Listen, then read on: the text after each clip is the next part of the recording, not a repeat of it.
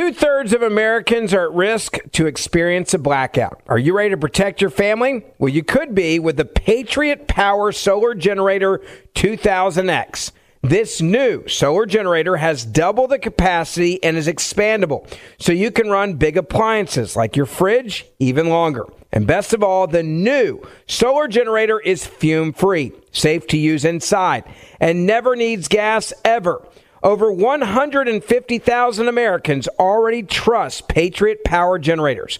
Go right now to 4patriots.com/ontherright to get your solar generator now. You'll even get a solar panel included for free. So go to 4patriots.com/ontherright. That's 4patriots, the number 4, patriots.com/ontherright. 840, 55 KRCD Talk Station. Happy Wednesday. If you're a dad, you're going to be glad you're tuning in right now. At least if you're a father of a daughter. My next guest, he's been on the program before. Terry Vaughan. He is, former British Royal Marine Commando, traveling the world as a professional speaker, trainer, and consultant on the topic of body language and nonverbal communication, which he was talking about last time he was on the program. Wasn't too long ago. In crowds, if you want to be able to pick out who the bad guys are, there are certain things you can look for in order to protect yourself. It's about awareness. Well, he, in 2014, wrote a book, Not With My Daughter. He was the father of a daughter, and he got a little worried. Anxiety creeped in about the guys that his daughter might be bringing home. So it's Not With My Daughter, a dad's guide to screening dates and boyfriends. Welcome back to the program, Terry. I'm glad that Joe brought you back. I appreciate that. Thanks for the invite. Sure. Well, when I saw that you had written this book when you were on last time to talk about the other topic, I'm like, Terry, I got to bring you back on to talk about this one. That is, again, 2014 book, but the skills and the tips that are in there don't ever get old. It's still as new today as it was when you wrote it.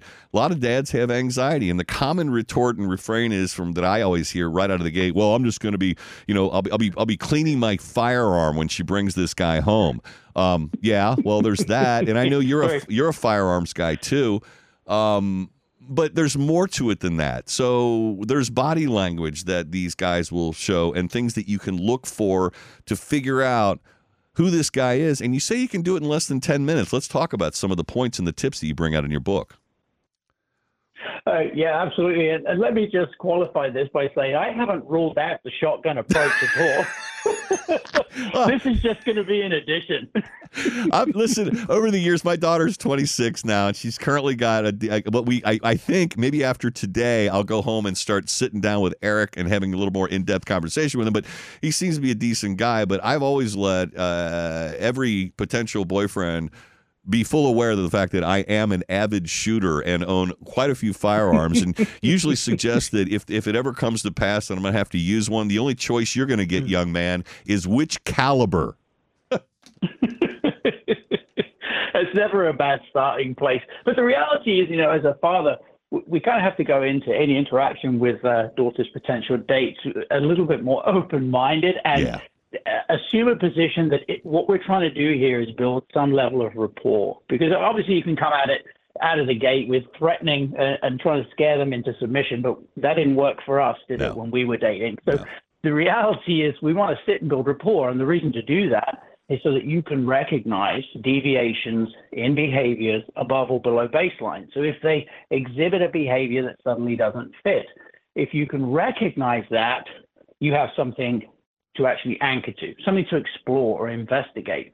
Really what you're trying to do, I think, at the end of the day, as a father or a parent, for any child that's dating, is to validate their choices. So you want to look for behaviors that support their choice and or identify things that perhaps they may have missed because they haven't had your years on the planet of experience, so that you can tell them, hey, I saw X, Y, and Z, just to keep an eye on this, or if it's truly bad, hey, you want to get out of here, you want to run, not walk.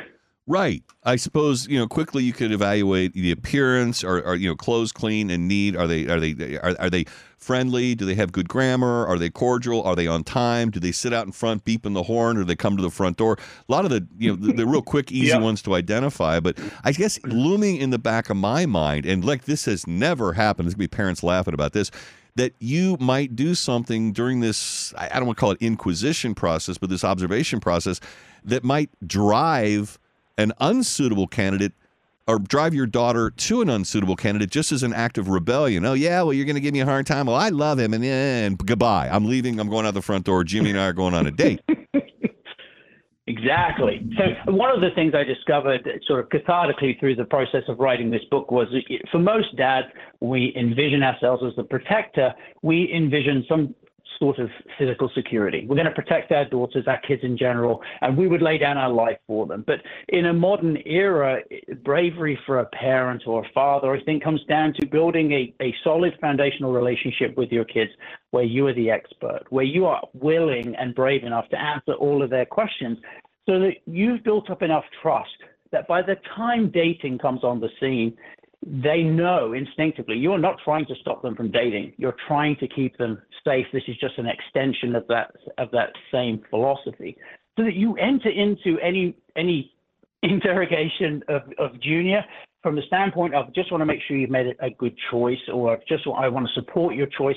And you can trust that when I say this is not good and here's why, it's not because I just don't want you to date. It's because I want you to stay safe. Okay. Well, what are some warning signs? I mean, again, there's obvious ones, but then, like, for example, I would say any face tattoo would be an absolute out right from the get-go, because that does not reflect to me common sense or a forward-thinking idea about career opportunities. If you have expletives, tattooed to your forehead, the likelihood of you getting a job has been reduced. But what are the more subtle ones that people might not factor into the equation, Terry?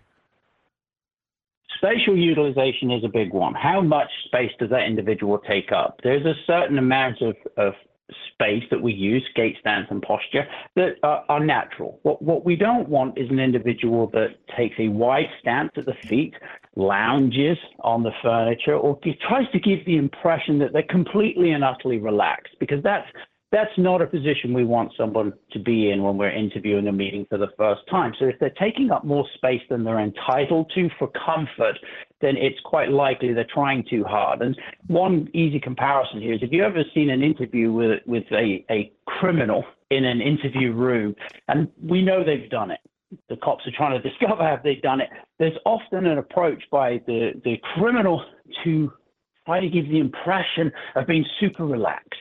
They don't care. They couldn't possibly have done this, because what they're displaying says that they're so relaxed and so spatially dominant that individual couldn't possibly have done the crime. Well, we want the same thing with Junior. We want him to be taking up a reasonable or expected amount of space.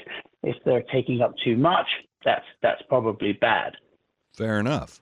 Another tip that might be helpful? Go ahead. Yeah, blink rate. Really? Most of the time, our average blink rate's around, 15 to 20 blinks per minute is sort of normal. If you ask a question, for instance, and they're unsettled, their anxiety jumps, then you're likely to see an increase in blink rate as they either consider the emotion of what you've just asked or their answer. And when we are cognitively challenged to provide a version of the truth rather than the actual truth, that becomes or can become stressful. So blink rate may jump, or the opposite. Maybe their blink rate freezes and stops, and then I've hit a hot spot. It isn't necessarily we're trying to catch them out, but we are looking for those deviations and changes in behavior that give us an idea that there's some sort of emotion that has now reared its head that has impacted how that person is behaving. All right. After we have gone through this checklist that you outline in Not With My Daughter, let's say that we've got a red flag and we're concerned. Is this a conversation you have with the young man, or do you have him leave or otherwise part company and just sit down with your daughter and have this conversation?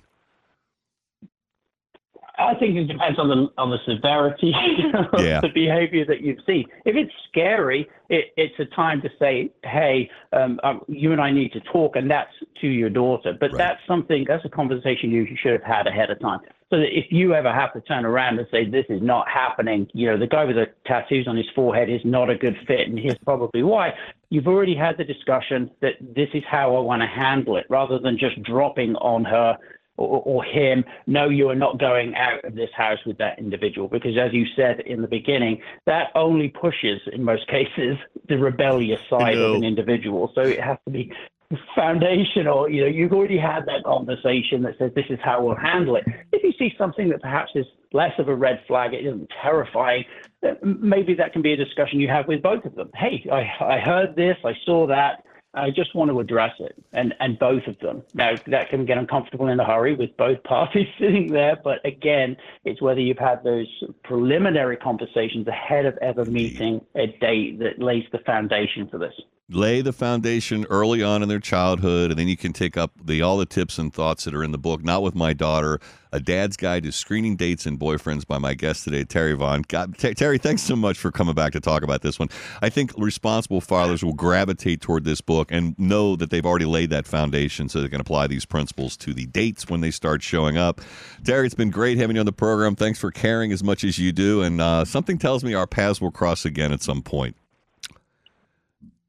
Thanks for having me back on. I really appreciate it. You can get a copy of the book on my blog. 2/3 of Americans are at risk to experience a blackout. Are you ready to protect your family? Well, you could be with the Patriot Power Solar Generator 2000X. This new solar generator has double the capacity and is expandable, so you can run big appliances like your fridge even longer. And best of all, the new solar generator is fume-free, safe to use inside, and never needs gas ever. Over 150,000 Americans already trust Patriot Power Generators. Go right now to 4patriots.com/ontherright to get your solar generator now. You'll even get a solar panel included for free. So go to 4patriots.com/ontherright. That's 4patriots, the number 4, patriots.com/ontherright.